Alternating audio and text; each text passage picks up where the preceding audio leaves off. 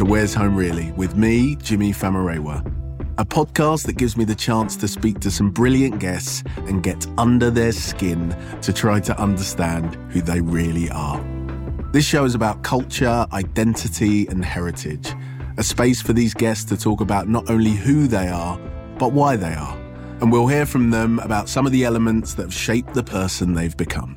Each episode, I'm going to ask my guests to tell me how they define the idea of home. I'll do this by asking them about 4 key elements.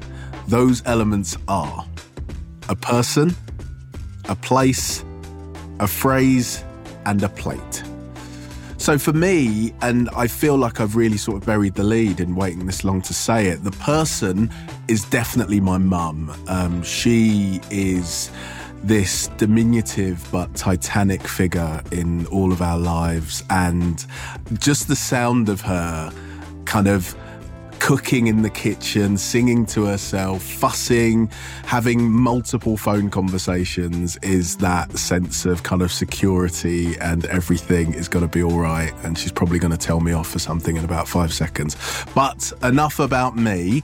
Let's hear about today's guest. I make sure my son knows that he is of both heritage. In my house, you will see a map of Africa, you will see a map of Jamaica, you will see history books. We've got the complete history of Yoruba, we have complete history of Jamaica. But I don't play those games. You will know who you are. Do you understand? Because you have to. And I make sure I educate him on the importance of understanding and appreciating that rich heritage that he has from both cultures. Babatunde is a comedian and a writer. Having first shot to wider prominence alongside Mo Gilligan on Celebrity Gogglebox, he gained an army of new fans after appearing as one of the campmates on the 2022 series of I'm a Celebrity, Get Me Out of Here. As an actor, you might know him from hit TV shows like Law & Order UK, New Tricks, Waking the Dead, EastEnders and Doctor Who. Welcome. Thank you for having me, bro. I normally start off by almost throwing the show title straight back at the guest and just gauging their response to it, really. So when we talk about Where's Home Really and that question, what does it make you feel? What does it make you think of? Oh, it makes me think of my upbringing, my house in Tottenham. So just to jump in quickly, that still feels like home rather than the home that you're in right now, the home that you've made for yourself. Do you still revert to the home you grew up in? Sometimes, yeah. I mean, the home I have now is totally different compared to like what it was like when I was with my mum. I mean, my son has a middle-class life, you know? Yeah, and so are there feelings of like almost alienation, like from your own life that you've built, that you've obviously worked hard for, and we'll get into the incredibly successful period that you've had over the last 6 months, 12 months, 2 years, however you want to cap it. Obviously what made you and what built you is so different to what's making and building your son in some ways, but I guess in so many other more meaningful ways, you're passing various things on. Yeah, it's different, but at the same time, my mum was always hardworking. So I feel like I got that from my mum, watching her really go out there and always working hard to provide for her children. I get that from my mum. So that is not changed. When I'm at home and I've been working, I kind of feel like I'm in that space now, like that headspace, that my mum was in back in the day. The only difference is just the language and the culture. You know, I grew up, I'm first generation, so my mum talking to me always in Yoruba, and the food is different and everything. You know, so my son is very British. Yeah. I feel like that's probably something that we share. Both of my kids are very British in that way, and you know, their mum is English, is white English. So it could be a tussle at times, but at other times it feels like, they get this very rich, varied upbringing. But I think, it's such a different circumstance, isn't it? And I definitely, there's times when I kind of like bristle slightly at like their relationship to Nigerian culture. If I detect even a slight bit of apprehension, I kind of morph into my elders in this really kind of weird way. But it's because it's because, you know, when you get older now, you look back and like, man, it was so rich. The culture was so rich. Like when I taste my mum's cooking now, oh my days, I'm like, why did I ever complain about having rice every day or eating, eba or all these different like meals? Why did I ever complain? Because I taste it now and I'm just like, oh my gosh, I miss this so much. That is one of the more fascinating things about this idea of home and culture that you maybe didn't appreciate at the time, and then you just find yourself like aching, yearning for. Which person for you, you've mentioned a few people in your life already, you've mentioned your mum, but which person for you really encapsulates and stirs this sense of home and the person that you are? I'm going to go with my wife. You know what? The reason why I chose her is because we have gotten to make a home for ourselves. Both of us come from a background where we never had a permanent house in our respective families. We both moved around quite a bit. I always stayed in the borough of Haringey. So I lived Tottenham, Wood Green. And the same for my wife. She moved all over the place and stuff like that. So being able to come together and build a home of our own is so special to both of us. I think people can tell when they come to our house, just the work we've put in, the long years it's been of us, really developing the house bit by bit by bit.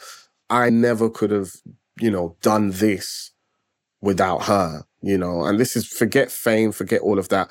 We did this before all of that even came into the picture.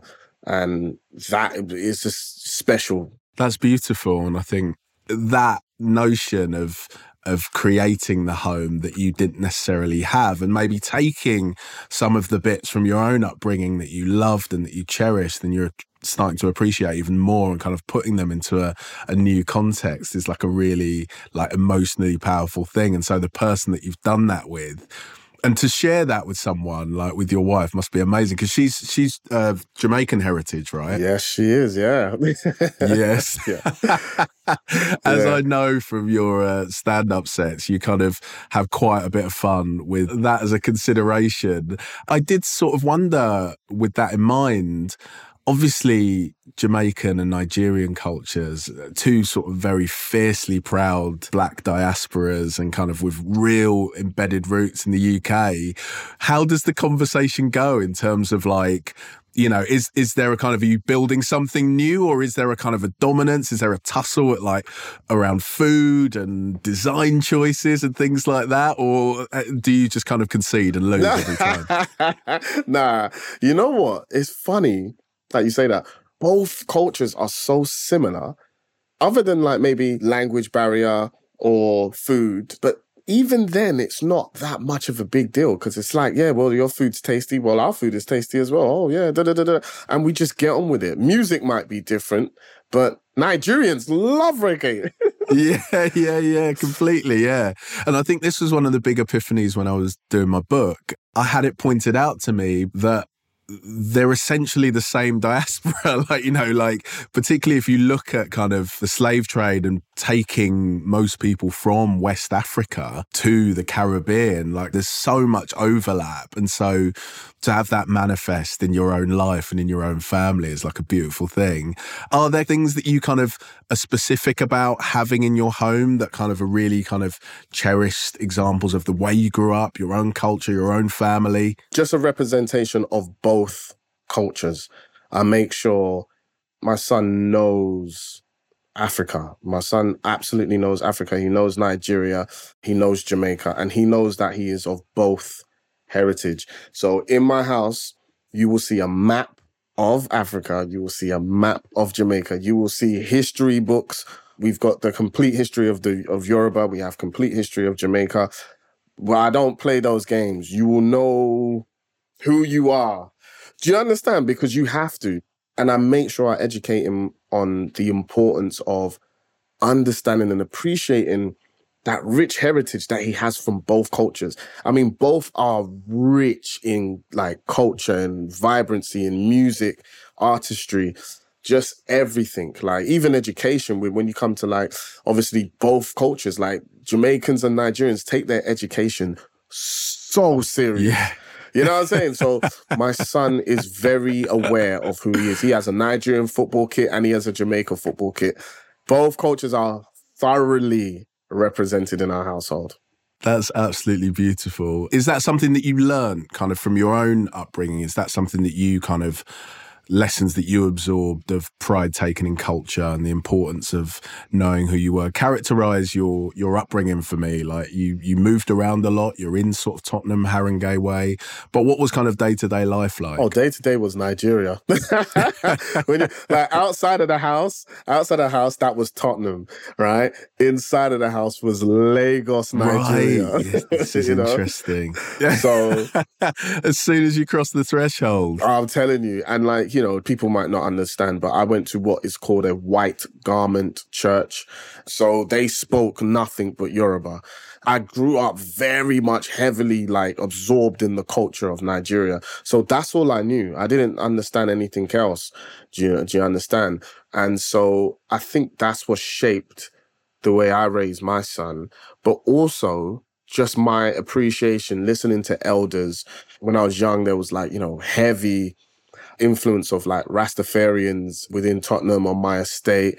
And they instilled a sense of pride for Africa into the children, you know, because they're very much heavily, you know, influenced by the culture back home in the motherland. So I always had a sense of pride of who I was, but hearing it from people who were searching for their true identity, that made me appreciate who I was even more. And then listening to music like Fela Kuti, hearing Fela Kuti talk about his love for his heritage and his traditions, that even made me feel even more proud about who I was.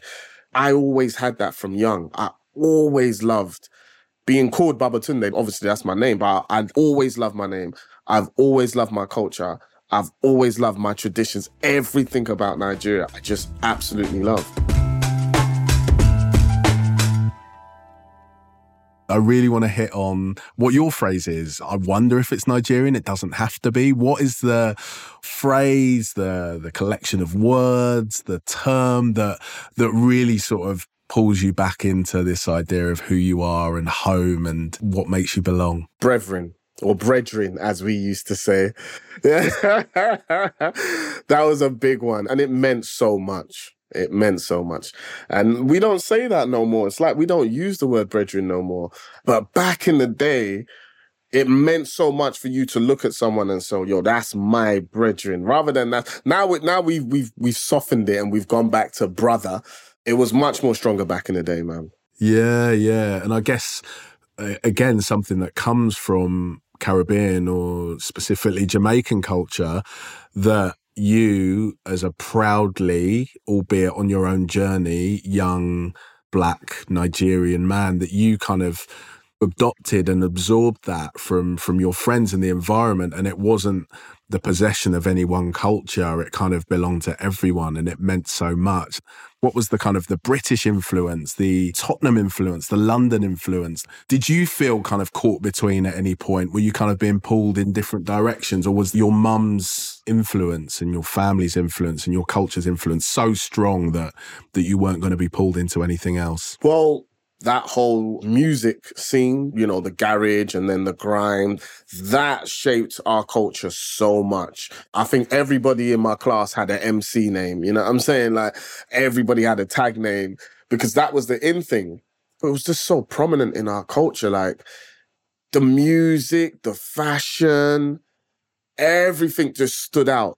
I look at like some of the pioneers nowadays, like, you know, that whole Soul Solid generation, Avrex jackets, 110s, everything that we put on a platform is what shaped me. Flashing forward to you starting to work in comedy, what was it about comedy? Is there a specific moment? Was it a series of moments? Because I imagine that is just as important a part of who you are as all these other things we've been talking about. With comedy, I was always the class clown. I enjoyed making people laugh so much. I loved it. I loved being the funny guy. I just loved watching people laugh. And also, when I saw Eddie Murphy, that was it. It's because that level of observational comedy, I always found myself just watching how people interact, how different races, interact and talk, and all the subtleties of just being human. I picked up on that and was able to kind of mimic that. And once I saw that, oh man, I'm actually good at playing other people, my comedy brain would always switch on. So it was just one of those things where it was bound to happen, me going into comedy, because I was obsessed with making people laugh. Welcome back. This is Where's Home Really?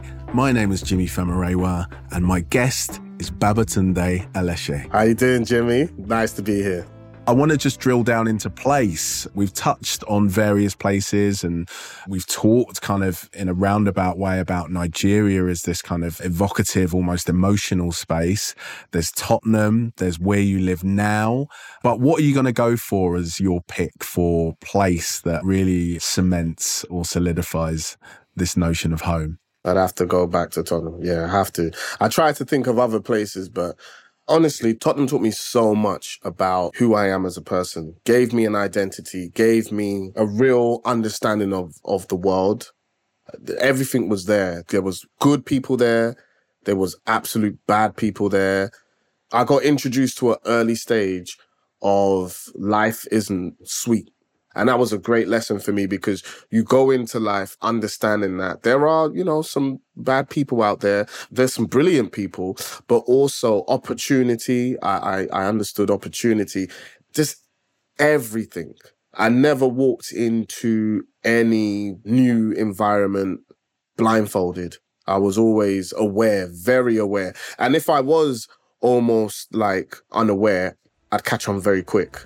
I'd put it down to being raised in Tottenham.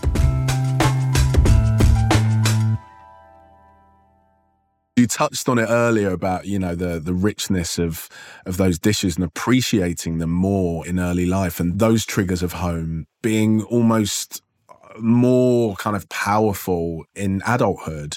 Let's stop straight off on your food then. Let's go for the plate. What is your dish? What are you going to go for? What is the thing that you long for, that you yearn for? Or it could even be linked to your home now and your kind of beautiful union of cultures with your wife. What is the food you're going to go for? I'm going to do a fusion here. It's one of the greatest things ever.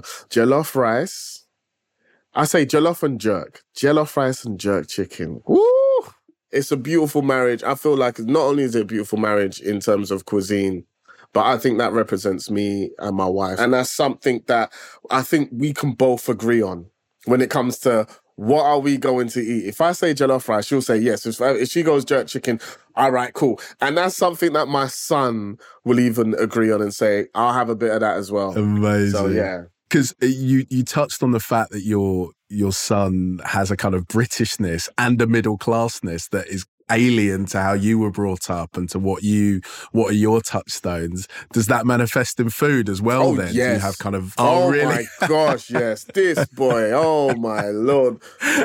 Mate, when it comes to him eating, so you're dealing with a whole next person. Because me and my wife, we can eat our traditional foods. She can go back to hard food and, ackee and saltfish, all them stuff. And the only thing he will have is the jollof rice. That's as far as he goes for now. I do believe as he grows older and he begins to taste more things and obviously expands his palate. Because, children, all they want is chicken nuggets and fish finger, all that nonsense, right?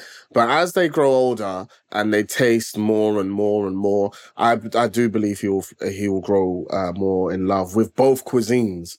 We've barely talked about the jungle, but I think as we're talking about delicious food, and I just think of you there having 4 grains of rice and beans and kind of, it's such a strange show in that so much of it is kind of shaped by hunger and people kind of losing their minds because they've not got food, and celebrities competing in the most kind of difficult and hazardous ways possible for the right to have better food. It's been a little while since you came out. It's obviously completely changed things, it looks like, from the outset. How do you reflect on that? Is there any aspect of it that wasn't what you expected of kind of coming out? The only aspect of it that I just wasn't expecting is just how difficult it is mentally. Like, food wasn't a problem, honestly. And I don't think food was a problem for the majority of us, apart from Owen. But that was just because of the body, the muscle mass that he had. For me and the rest of us, food wasn't the struggle. Mentally, facing the trials was the struggle, because it was just like, you went into everything not knowing what is going to happen, what's going to take place. And everything was so new, so, there in your face, like in the moment. Like you were forced to always be in the moment and not think outside of that. But we did great. I would have to say we did our best. We had a lot of full stars, courtesy of Matt. I always start by saying, first of all, big up to Jill Scott, who was the winner. But in regards to Matt, I will say this. Look, I'm a Christian and I can disagree with everything someone has done and equally say, I believe in second chances. And if I am, as a Christian, don't practice forgiveness, then what's the point of me even being a Christian? Because that is the very foundation of the whole faith. But equally as saying that, I can equally say you've completely failed the people, I think that's the understanding me and Matt have, and that's what's allowed me and him to have the relationship we do have to this very day, which is we are very much cordial. We're very cool with each other. We don't exchange any disrespectful words towards each other. But rest assured, I do not agree and have not agreed with anything that guy has done. And I just have to clarify that, because I get a lot of people messaging me going, how are you friends with this guy? And it's just like, we are not friends. Let's put that out there. Yeah. But I love that you mentioned your faith there, and we've talked about it a little bit, but clearly that is part of the ingredients that make up who you are and your sort of sense of home and your kind of North Star in that way. Another thing that I wanted to just quickly touch upon before we kind of wrap up, actually being in Nigeria. Is it right? Have you been back? You're not going to be happy with me, Jimmy. I've never been. Oh my God. I know. No, this is great actually, because it's very rare that I'm in the position of saying that I'm a better Nigerian, to be frank. Like that I've actually been twice in 20 years. You know what? We are going back this year. Oh, that's fantastic. I cannot wait. That's amazing, and you're going to love it. But that in itself is really fascinating to me, that your experience of Nigeria has all happened through the prism of London life, through diaspora and through connections with your family. And so this place that looms so large, for you to have never been there, that must be such a strange thing. Was there a reason why? Was it any number of things? Or? No, the reason why, single parent, my mum didn't make a lot of money. And so any money she did make back then was always put towards, obviously, roof over our head and food within our mouths. Now, when I had gotten older, education and all of that, that's cool, yeah, couldn't afford to go. And as I grew into an adult, very independent, now the demand for me to always be present and be available is still here. So it's like every single time when I want to go, it's just like, well, not this year. You've got work. But this year is the first time I can say I actually have some time, even though I'm on tour. I've got a 3-month break, and during that 3-month break, I plan to go back home. I honestly do think that once I get there, I do feel like that connection, that thing in me that may be missing, is gonna click straight, because that's when I'm going to be able to look around every single, just everywhere and go, everyone I look at is Nigerian. Everyone I look at is Black. Every single person is who I am. And once I'm able to see and connect with my family over there, like my immediate family, same blood, same everything, granddads and all, I'm going to be able to look at myself differently. And I want to be able to be like, that connection is there, man. We've talked a lot about Nigerian culture and British culture kind of interacting with each other. What are some of the positive impacts that you see that Nigerian culture, African culture, West African culture at large has had on the UK, are there any things that spring to mind? I would say education is a huge one. When you talk about some of the top students in Britain are Nigerian. I believe at one point the smartest girl in Britain was a Nigerian first generation born. And so education's always been a big thing in Nigeria. It's beautiful to see when it impacts another country. Beautiful.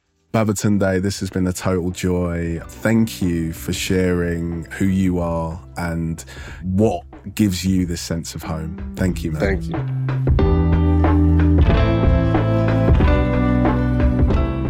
I love speaking to people when they're just at that moment where probably after quite a long journey, they're just kind of breaking through into new worlds. But I loved how himself he is, the pride that he takes in where he's from, the different parts of what make up his culture, the world he's been for himself, his relationships, his being a father. He's got such a kind of lovely, genial outlook and clearly just such a driven, funny, focused, sharp guy. And it was really, really great. It was inspiring to hear how he talks about himself and where he's from and how he represents it. And yeah, it was an absolute joy to have him.